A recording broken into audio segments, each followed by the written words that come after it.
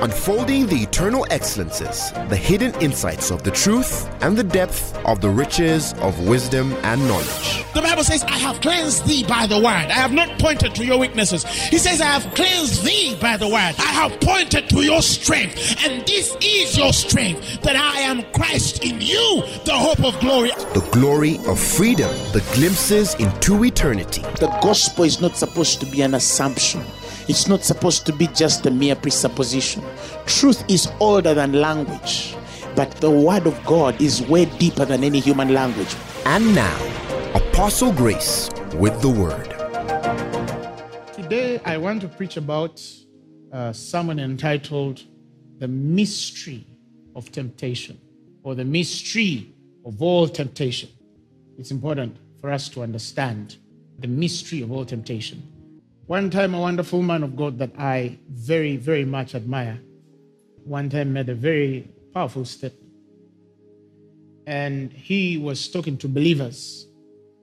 And he said that, there are three most powerful things that are responsible for the downfall and destruction of a believer. And this man said, one, he said, was power. Another, he said, was money. And another, he said, was sex. So he said, sex, power, and money, those are the three strongest attributes to fall. They're the three strongest things that we know in the Christian faith responsible for the fall of many saints or believers. And I believe that he was right, 100%, he was right. But as I continued to study the word, I realized that there was a higher truth to his rightness. You see, I cannot say that in his rightness, there's anything he said that could disqualify or be disqualified in Scripture. But when I read the Bible, I saw that it could be right, and all of them are right in their own sense, but what is the truth? What is really true? What is really true? You see? And so I studied the word. I took some time to study the word because I had questions. And the Holy Spirit showed me something very powerful, very, very powerful. And when I saw it, my eyes were open to the mystery of temptation. The mystery of temptation. The mystery of temptation. Of course, the underlying things concerning temptation, we read the Bible. Why are we tempted? The Bible says men are led away by their own what? Lusts. You see? So all of that, the end of this, the end of all that, the foundation of all that is lust. But the Lord showed me the three things that by Scripture I could prove are responsible for the downfall and destruction of the believer. I'll begin this way. When we read the Gospel of Luke, why do I love Luke? I'm not saying that I don't read Mark or give reference to Mark or Matthew or John. There's something unique about Luke. One, that he was a Gentile writer. And so he has the opportunity of seeing Jesus Christ from a Gentile perspective. You see that? And I would be true or right to say that the biggest number of Christians in the world are Gentile by blood, you see? So there's a reason why, as the church died in Jerusalem, the church of the Gentiles thrived up to today. Even when the temple was destroyed in Jerusalem, the church in the Gentile world has continued to prosper. And of course, I know God has a great plan for Israel. Because if we were grafted in and we have such grace and glory, I know that there is a turning one day for Israel. And the Bible says it shall be a warm and mighty welcome. So we're not worried about Israel. So I love to see Christ from the eyes Luke sees him. And when Luke is studying this Jesus Christ, he realizes, I've always emphasized this, he realizes that there was no way he would understand the mystery of Christ without understanding the order or the pattern of the Spirit. I've said that many times. He said, for as many as have set before the mysteries, the gospel, the truths, the realities of the kingdom, they set forth these things in the way, an order of declaration of those things that were most surely believed among them. It seemed good to me, Luke says, having had a perfect understanding of these things, when I took time to be perfected in the understanding of the things that were surely believed, taught, instructed amongst us, I took time to have a perfect understanding. And in the perfection of the understanding of these things, I realized that the gospel was actually a pattern. Hallelujah. And when I realized the gospel was actually a pattern, I chose then to arrange the gospel in the pattern and order that I see it follows from the very first. He says, I write unto thee in order, O excellent Theophilus, that thou might have the certainty of the things in which you have been instructed. That is powerful. That is powerful. He said, you cannot be established, you cannot have the certainty of the instruction of the Spirit when you have not understood the order of the Spirit. Certain things come first before others. And sometimes some of the writers in the Gospels did not respect that order. Why? Because for them, certain things are obvious in the culture, the Jewish culture. You see that? But they're not obvious for the Gentile. And because they're not obvious for the Gentile, it's important for me, the Gentile, to understand that order for what seems obvious to the Jew. You see that? For what seems obvious to the Jew. So, I want to pick this narrative from the Gospel of Luke, the 4th chapter. Why? Because we want to see a certain order. All right? Now, in Luke, the 4th chapter, the 1st verse, we are taken to a wonderful story that I feel tonight will bless you. Jesus is full of the Holy Spirit. He returns from the baptism of water from Jordan and is led by the Spirit into the wilderness. Now, the Bible says that there were 40 days of temptation of the devil, and in those days, Jesus did not eat anything, and when they were ended afterward, he hungered. The 3rd verse says, the devil said unto him, if thou be the Son of God, command this stone that it may be made bread. And Jesus answered him, saying, it is written that man shall not live by bread alone, but by every word of God. And the devil, taking him up high unto a high mountain, showed him all the kingdoms of the world in a moment of time. And the devil said unto him, all this power will I give to thee, and the glory of them, for that is delivered unto me, and whomsoever I will give it to. If thou therefore will worship me, all shall be thine. And Jesus answered and said unto him, get thee behind me, Satan, for it is written, thou shalt worship the Lord thy God, and him only thou shalt serve. And then he brought him up to Jerusalem, and set him on a pinnacle of the temple, and said unto him, if thou be the Son of God, cast thyself down from hence. He says, for it is written that he shall give his angels charge over thee to keep thee, and in their hands they shall bear thee up, lest at any time thou dash thy foot against a stone. And Jesus answering said unto him, it is said, thou shalt not tempt the Lord thy God. And when, listen, verses 13, when the devil had ended all temptation. He didn't say when the devil had ended the temptation on the Christ. He said when the devil had ended all temptation, he departed from him for a season. When the devil had ended, and I want you to underline that, when the devil had ended all temptation, when the devil had ended all temptation, he departs away from Jesus for a season. And what does the next verse say? And Jesus returned back in the power of the Holy Spirit in Galilee. He comes back in the power. He is led by the Holy Ghost in the wilderness, and he returns in the power of the Holy Spirit. Somebody shout amen. Amen. But my emphasis is that the devil was done with all temptation. That means if I can help you understand what happened in these three realms of temptation, you'll understand all temptation. You'll understand all temptation. That's the mystery of temptation. It's written there. And I'll tell you why. I'll tell you why. Who was the most dangerous man in the history of the world? Jesus, to the devil.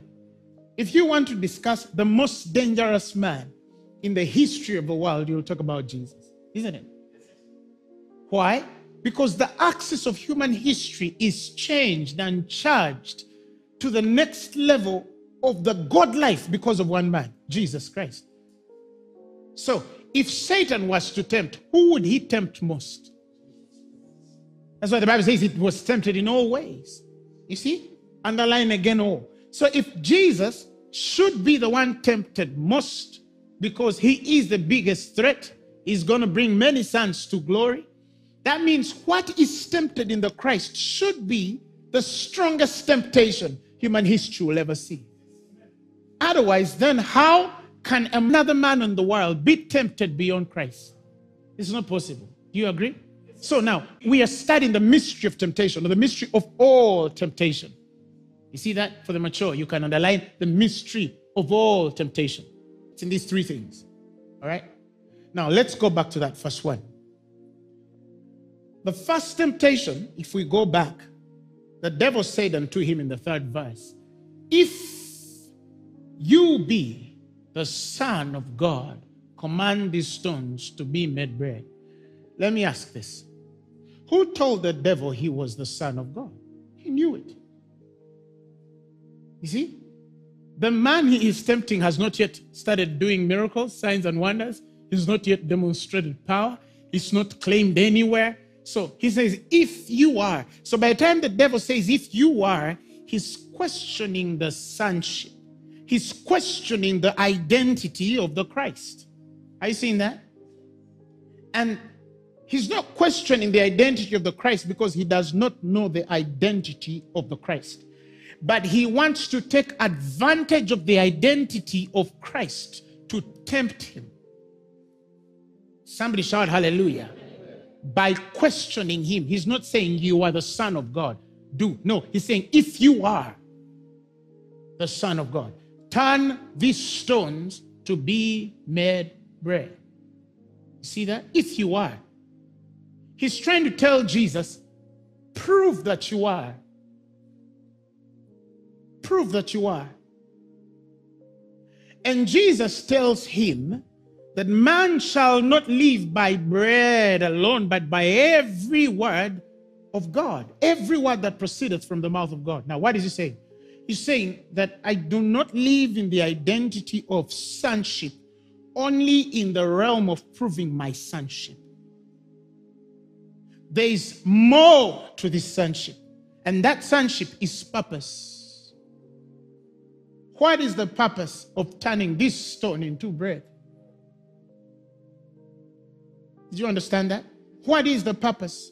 Do you know how many people, how many ministers especially, have gone beyond the responsibility of the mandate and assignment of God of their lives, are not accountable of the gift of God on their lives, but have fronted the gift, the talent, the skill, the abilities and potential to prove that they are sons of God, to prove that they are prophets, to prove that they are apostles, to prove that they are pastors. One time, somebody sent me a little clip, and there's this guy saying, if I be a prophet, Father, let this happen if I be.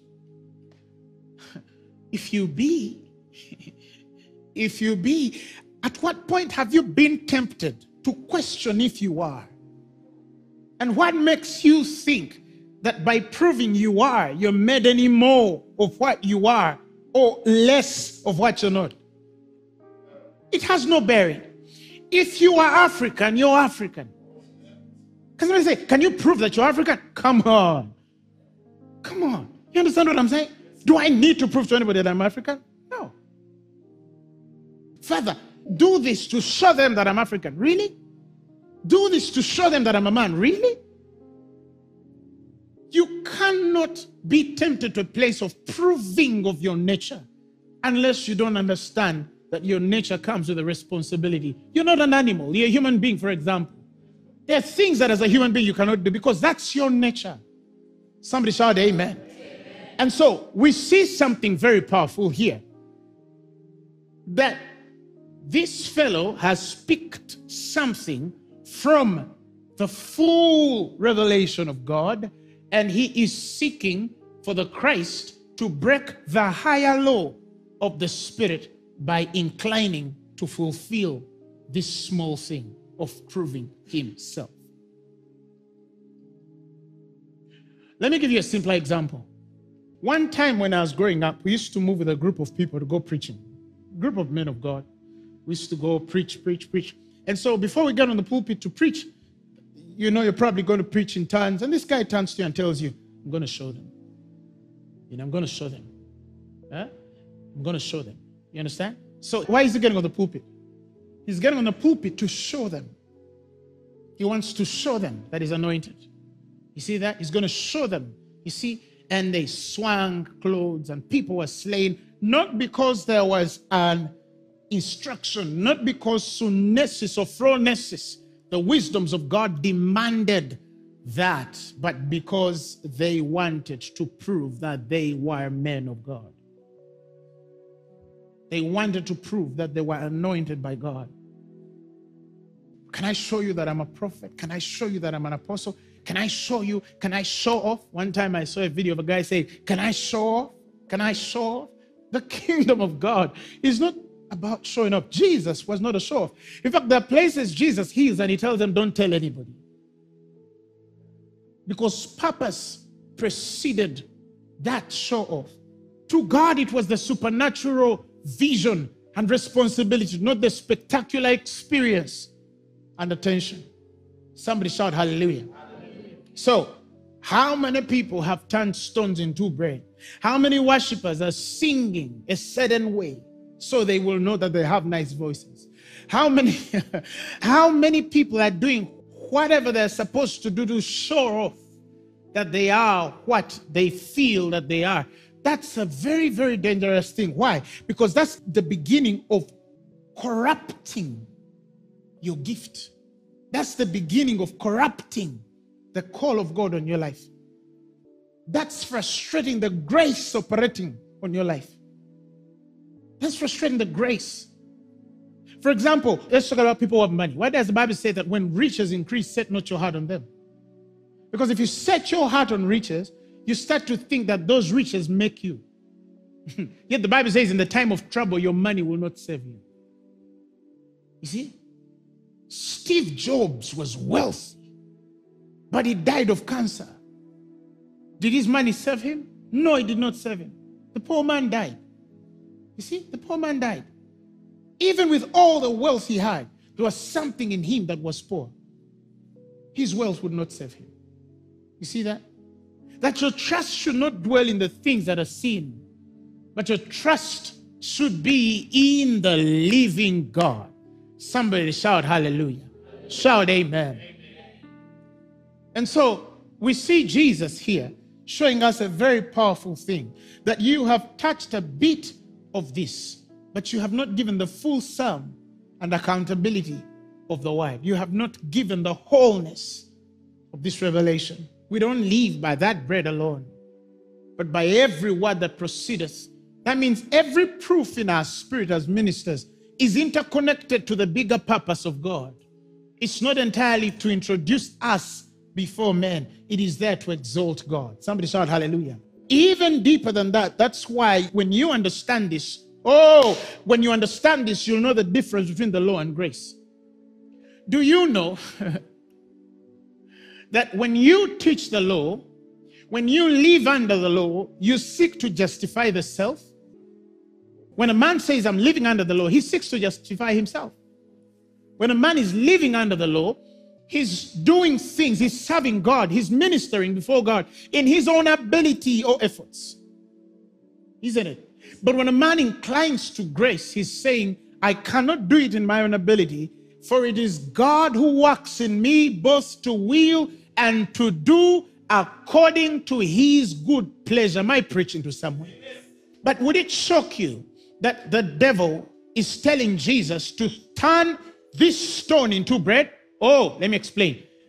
Bread is for the eating, as is the word, right?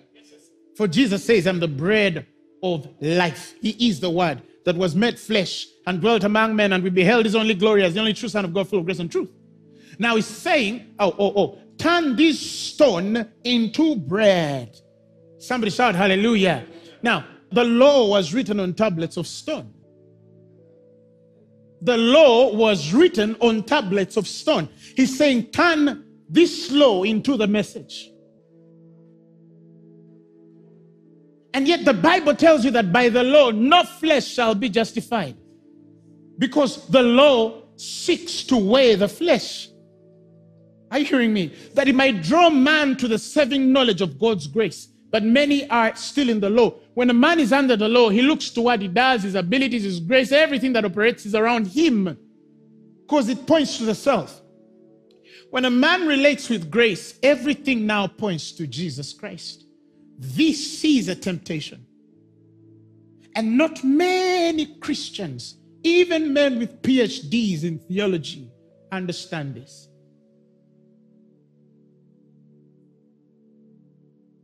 Because you see, theology, the study on God, is different from an experience of God. Not every man who has studied God has an experience of God. Some know him, some know about him. Somebody shout amen. Amen. So I'm not against studying, but only study that you might know him, not of him. Say amen. Amen. So that's a big one. The biggest temptation is on the message. Because the message defines our identity. If you are the Son. So, if you're talking about one of the most distinctive things of which the devil will tempt you on, it will begin with the temptation of proving your identity.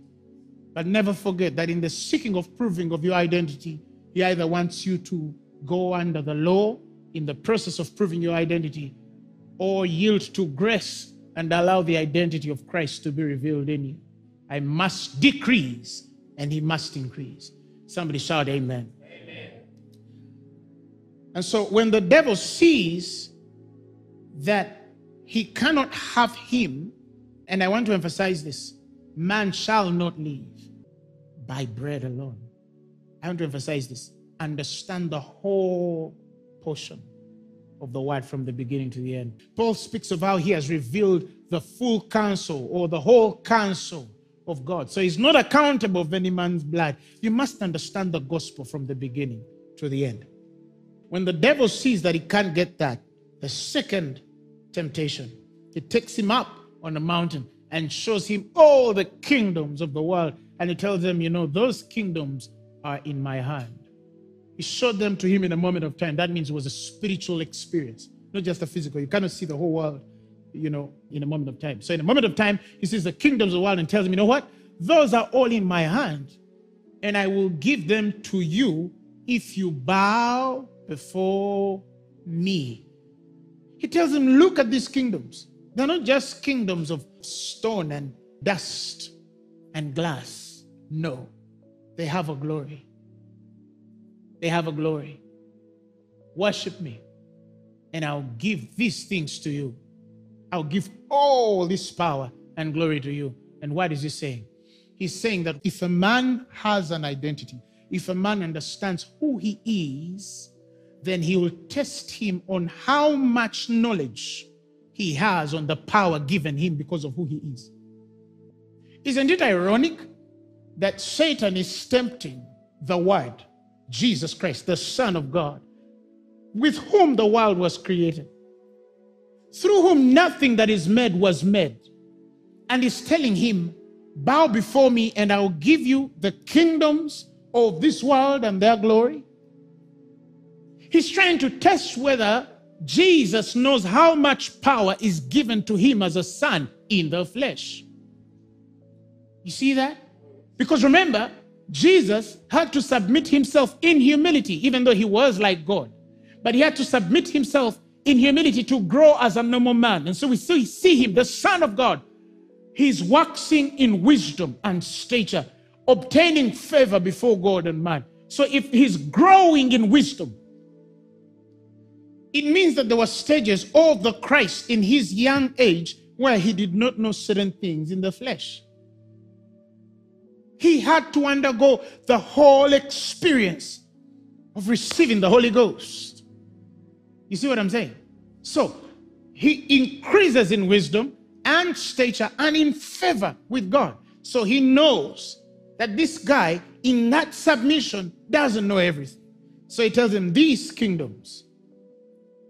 He assumes that if he puts these kingdoms and the glory and the power, now that I know that you are the Son of God, let me put a transaction of giving you everything that I have if you will worship me. And that's the power of worship.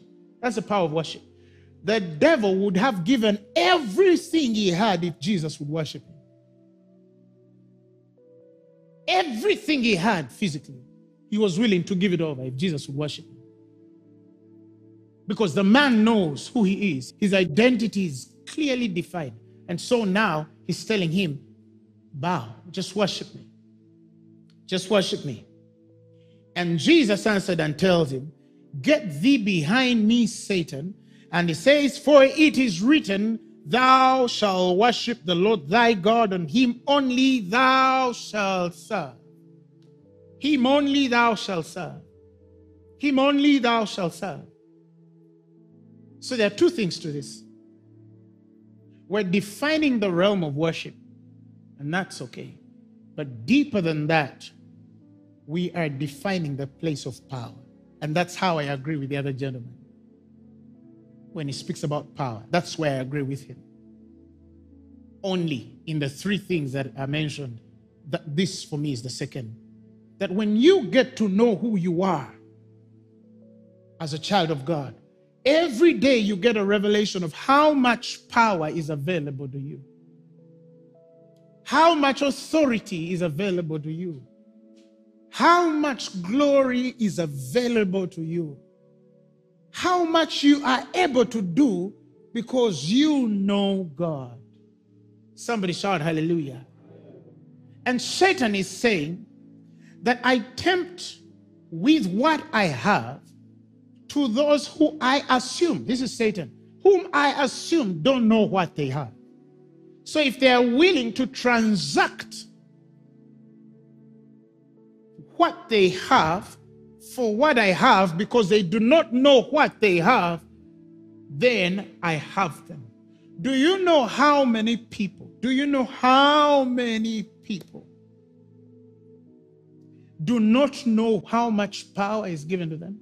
Do you know how many believers don't know how much power is available to the church? And do you know, because of that, how many people have transacted for lesser, inferior, even darkness of the things of this life without the knowledge of how much was available for them? I'm talking about that person who thinks that without marrying a non-believer, for example, they will never make it in life because he bought her a car. He bought her a house. He built the mother a house and then took the brother to school. And then she gets the testimony of Jesus Christ and transacts it on the altar of her marital destiny because she must get married. If she knew God, she would realize that all of these things that this non-believer gave her, she had even more in Christ Jesus. Even more in Christ Jesus. Do you know how many people have compromised their integrity? How many people have compromised their visions? How many people have compromised their aspirations? How many people have compromised their dreams and plans because they do not know what God has given them? I know of a believer who got so attacked by the devil many, many, many years. Many, many years. And this believer's parents told her that we're going to come and get a witch doctor because it's the only way you can get out of this. And out of too much suffering, they brought a witch doctor home. And the witch doctor started, performing rituals and cutting her skin. And she writes to me and he tells me, you know what? I was taken to a witch doctor because my parents are overwhelmed. I said, what? You're born again, your tongue speaking, and you are able to allow a man who is flesh and blood like you to cut your skin because you failed to find answers in God. You just don't know who you are. That's why when Paul is praying for the church in Ephesus, he's praying that the eyes of their understanding will be flooded with light, that they will know what is the hope of their calling and what are the glorious riches of inheritance of the saints and what is the exceeding greatness of power that is at work within those who believe. And that same power he wrote when he raised Christ from the dead. He's saying, if you can compromise with that power, then you are questioned whether you even believe Jesus was raised from the dead. Because if you believe that Jesus was raised from the dead, if that same power could not leave Jesus in hell, it cannot leave disease in your body. It cannot leave bondage in your body. It cannot leave poverty in your house. It cannot leave corruption. It cannot leave destruction. But many transacted there. And these want to believe God for the power of the Holy Ghost. How does that work? How do you live and walk in the anointing of the Holy Spirit when you fail this? Because these are now wilderness testations. Remember, in the wilderness, God kills you, God teaches you, but he allows temptation for your maturity. And many fail there. And then they live a very miserable life of salvation because they did not know when they transacted. I tell people that when you grow in God, there is a point where the devil, in as much as he hates you, he will want to make a deal with you. Because he knows it's the only way he can win. If he fights and can't win, then he will try to negotiate a deal with you. And many don't know where they dealt. Some of you dealt and compromised yourselves many years ago. And some of the things you're going through now as a result of transactions you did many years ago. And your heart and mind has not come to terms to understand where the transaction was done and what was supposed to be done about that. You're so compromised in your spirit that the Holy Spirit can't even minister to you in the simplest sense. But he's available. He loves you and he wants to save you tonight. Even for the sermon that you're listening tonight, some of you are coming out in Jesus' mighty name. Somebody say amen. Shout amen. So you see, Jesus emphasizes, and he said, it is written that I shall worship the Lord your God, and only him you will serve. Because Jesus is saying, I know what God has. I know how much power is available for me who believes in God. The Bible speaks of how he rewards them which diligently seek him. But how? When they come to him, they must know that God is. That God is. Because without faith, he says, it is impossible to please God. You must come to God knowing that he is. What is he? The Redeemer. He is your answer. He is the life. He is the hope. He is the peace. He is the joy. He is the victory. He is everything that you'll ever need, and even more. El Shaddai, the God which is more than enough. That is Jesus Christ. You must know that he is, and the rewarder of them that diligently seek him. So he tests how much consciousness you are or have to the power or with the power that is available to you. That is available to you. Because when it comes to the believer, the moment you receive Jesus Christ as your Lord and Savior, that power is available.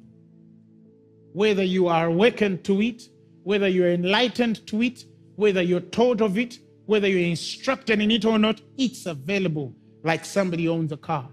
Whether you know how to drive it or not, whether it has fuel or it doesn't, it's your car. Somebody shout hallelujah. So when Satan realizes that this fellow has passed the place of identity, then let me see whether he knows how much power he has. Or if he doesn't, then can I transact with him some of the power? Or I'm even willing to give all the power if he can worship me, or if he can denounce God in the process. Somebody shout hallelujah. So when Jesus speaks that you shall worship the Lord God, he's saying that the true worshiper is awakened to the power of God that is at work within them. I don't know whether you got it. Worshippers are not people who sing. That's a big misconception. It's a big misconception of the spirit of worship. The spirit of a worshiper is not a good voice. There are many people who sing without the spirit of worship. But the revelation of worship is in the place where a man is awakened to the power, the majesty, the glory, the bigness of God. It's out of that bigness that you worship him. I exalt you. It's out of that bigness. It's out of that revelation of his majesty. You say, be exalted, oh God. We worship you. You are great. You do miracles so great. That's a revelation. There is no one else like you. You see that? There is no one else like you. That's a revelation. Which every worshiper is simply expressing the revelation of God's goodness. You see that? Of God's goodness. If you do not know how big God is, how mighty he is, how strong he is, how powerful he is, how great he is in you, you cannot be a successful and efficient worshiper of God. You see? That's the realm of worship. So, Satan fails on the exchange of power. Then he goes to the third thing. So he says, okay, now that you have that revelation of power, let me test you in performing beyond the liberties of that power. Let me test you to perform beyond the liberties, I repeat, of that power. So he brings him up in Jerusalem and sets him high on the pinnacle of the temple. And he tells him, you know, I know how much power is available. And previously in the last temptation, you said it is written. So let's go to the realm of it is written. So he brings him to, and he says, okay, let's go to the pinnacle of this temple. Tells, okay, you said it is written. Let me also quote, it is written, he shall give his angels charge over thee to keep thee from falling. Now, fall off this cliff and let's see the angels catch you. Now we are on it is written. You thought I don't know the word? The devil is saying, I too know the word. I can quote it for you because you quoted it in the previous temptation. It is written. It is written that he will send his angels charge over you to bear you, lest you dash yourself against a stone. So fly off this cliff and what? And fall. And Jesus said, verses 12, it is said, now we're no longer in the realm of written. It is said, and it's deliberate. I'm going to emphasize that a bit later and open it up for you. But it says, it is said that thou shalt not tempt the Lord thy God. And when the devil saw that, he ended all temptation. Because he might speak in the realm of what is written. But when it comes from the mouth of God and it's emphasized in what is said, he doesn't know how to go further than that. Because he cannot question. He can misquote what is written, but he can't misquote what is said. Oh, glory. He can misquote what is written. And that's why there are some scriptures or Bibles that you might not understand. But he cannot misquote what is said by the Father. But here is the emphasis. Now that you know that you have such power available to you, let's see whether you will go beyond the liberties available for you in that power and break the boundaries and code of responsibility concerning the power that is available to you. How many people even understand what I'm saying? How many believers even understand what I'm saying? Do you know how many people fall on this one? No, we're no longer trying to prove that we're sons. But we're talking about the places where we expand the boundaries of the liberties defined for us because we are awakened to the power available. I'll give you an example. Paul stands before the church and he realizes that these people are his reward in the Lord. He already says it. In his own scripture, he says, "For ye are our reward in God." You see? And he's awakened to how much power is on his life. And he knows at the point when he has a health issue, he says, "For I saw how much attention, how much love you showed me in the time of my infirmity." And he says, "For you are even willing to give me your own eyes." That means, of course, the biblical students will tell you, Paul had a problem with his sight. So when he's saying, "For you were even willing to give me your eyes," he realized men loved him to a place where if a man had the opportunity to give Paul his eyes, he would have given Paul his eyes. Men can love you when you're a preacher. Men can fall in love with you when you reveal God. And some can even go to the place of losing their own life or everything they possess because of how much power is around you. Now the temptation comes. Because it is written. It is written. So let's go. It is written. Do not come to the prophet empty-handed. It is written. It is written that you shall not muzzle the ox that treads out the corn or the hay. It is written. It is written.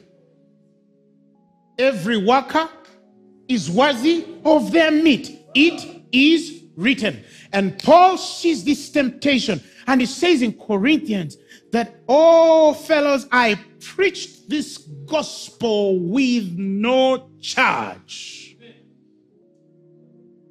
I could have charged you because there's something written that allows me to charge you. But he says, "But where is my reward then? Verily, that when I preach the gospel, I may make the gospel of Christ without charge, that I abuse not my power in the gospel."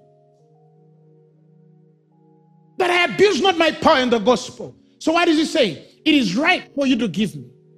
But because I don't want to abuse the power of God on my life, I will never charge you for the gospel. But there's a man who uses what is written to charge men for the gospel. So yes, the gift stays, but he has abused the power of God operating on his life.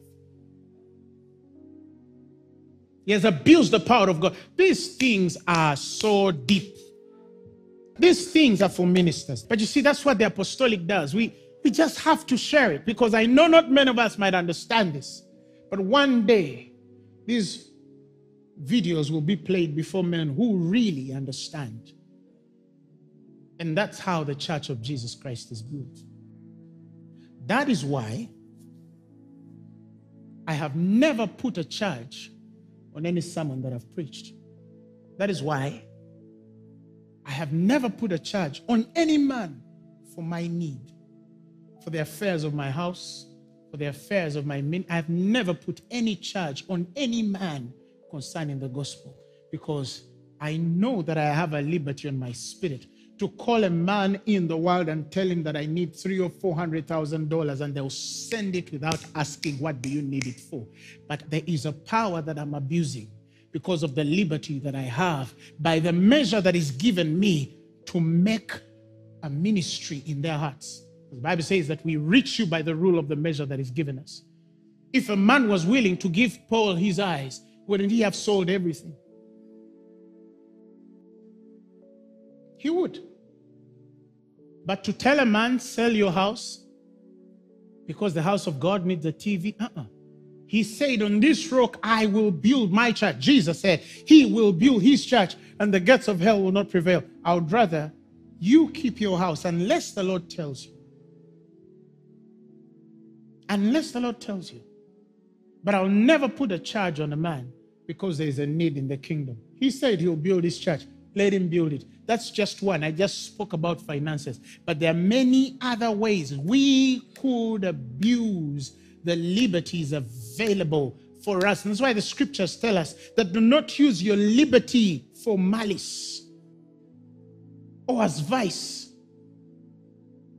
Don't abuse your liberties. How many people are abusing the liberties of the Spirit because they are free?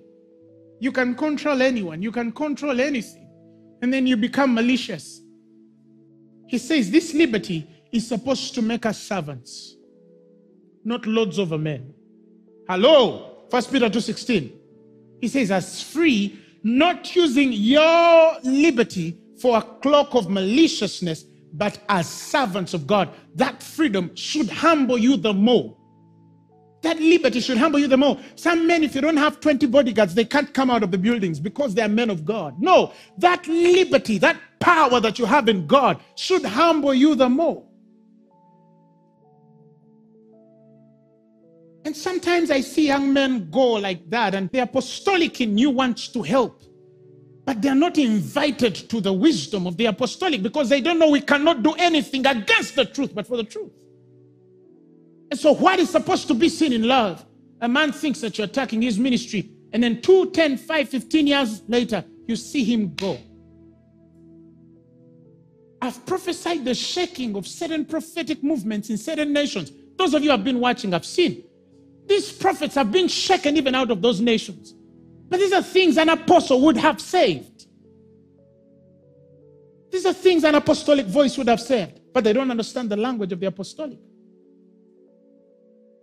You see, they don't get it.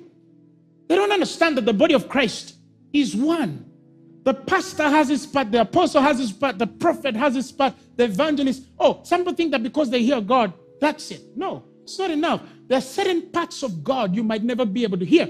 Elijah did not know there were 7,000 prophets in Israel. Yet he could kill any Baal prophet. He could call on fire from heaven and it would come down. But he was not open in the spirit to know that there were 7,000 men which had not bowed themselves to Baal. You don't know everything. And that is why some are caught off guard. When they claim to see everything, they're caught off guard. And they don't know what to do. Never abuse the liberty available for you. That temptation is powerful. I pray to God that He may help us understand what I'm saying. I pray to God that beyond the language that I've spoken, He will give you the full understanding of this thing. I just gave an example of money concerning the liberties, but there are many other things that we could abuse because we have power. Because we have power. Because we have power. And how many men of God and women of God are controlling people in church? Because they have power over them. A young girl showed me a text message from a man of God. He said, the Lord has told me that if you don't fund my ministry, all your business is going to fail. I was so broken. He said, how crazy can we be that God has limited a woman's blessing in the funding of your ministry? Biblically, is that the reason why we're successful? No, He has given us principles, our first fruits, our offerings, remembering the poor, our tithes or whatever. These are biblical. What you're saying, man of God, is not biblical. But you are abusing your power in the gospel because the liberty is there for you to do whatever you please because you have power over this individual. When you do that, and I've seen many ministers whose ministries have decimated and gone down until they have nothing. They keep their pride, but the ministry is gone. It always happens. Why? Because they abused their power in the gospel. That's not the power that opens blind eyes. That's not the power that makes the lame walk. That's not the power that cleanses the leper. No, that's the power that still commands authority in the heart of a man who fears God. Just raise your voice and speak to God. Because the Bible says then, that was all the temptation. All the temptation that would have been given. That's all you could ever be tempted concerning your identity, the power that is given you, and the boundaries and the liberty of God because of the power that is given you. And that is why when that was done, the Bible says, and when he had ended all temptation, he departed from Jesus. And if you can pass that, the Bible says Jesus returned in the power of the Holy Ghost. You'll start walking and functioning in the power of the Spirit. The anointing of Jesus Christ will start operating on your life for the opening of the blind eyes and the deaf hearing and the dumb speaking. Many more such things, even beyond the gifts of the Spirit. God will give you an authority in the spirit realm to be able to command things that gifts cannot command. If you do that, you will do well in the gospel. In Jesus' mighty name. Hallelujah. Hallelujah. Speak in other tongues. Speak in other tongues. Speak in other tongues. Before the throne of God above, I have a strong and perfectly a great high priest whose name is love, whoever lives and lives for me, whoever lives and lives for me. My name is graven on his hand. My name is written on his heart. I know that while in heaven he stands, no tongue can bid me. Come on, speak in other tongues. And this is my prayer for you, that you will understand that out of love, God wants to keep you above all temptation. That even as you continue to know who you are in God, how much power is available for you as a child of God, and to exercise the liberties available for you in the Word, you will stand. That even beyond what is written, also there are things God has said, some of which he told you personally in the absence of many. And these things guard in your consecration. I pray that you will stand blameless on the day of Christ, not in your abilities, but in the abilities of the Word and his grace alone. And that he can only do by the Word that comes to us. The Bible says, I've cleansed them through the Word. So thank you because you deal with us. And help us if we've fallen somewhere. Align us to your will and purposes, that we will do better because we dream to serve you and to live for you only. In Jesus' name, amen. If you're sick in your body, I speak healing right now in the name of Jesus Christ. Be healed. Be healed. Be healed. Neck issues are getting healed. Back issues are getting healed. Joint issues are getting healed. In Jesus' name, amen. If you've never given your life to Christ, I want to give you an opportunity to repeat these words after me. Just say, Lord Jesus, I believe that you died for my sins and was raised for my glory. And tonight, I receive you as my personal Lord and Savior. I'm born again. The message you have just heard was brought to you by Phaneroo Ministries International. For more information, contact us on telephone number 041-466-4291 or email us at phanerokampala@gmail.com. You can also find us on the web at www.phaneroo.org. Or better still, feel free to join us every Thursday for our weekly fellowships at UMA Multipurpose Hall from 5 p.m. to 8 p.m. You can also catch the live stream at livestream.com/Phaneroo. Phaneroo, make manifest.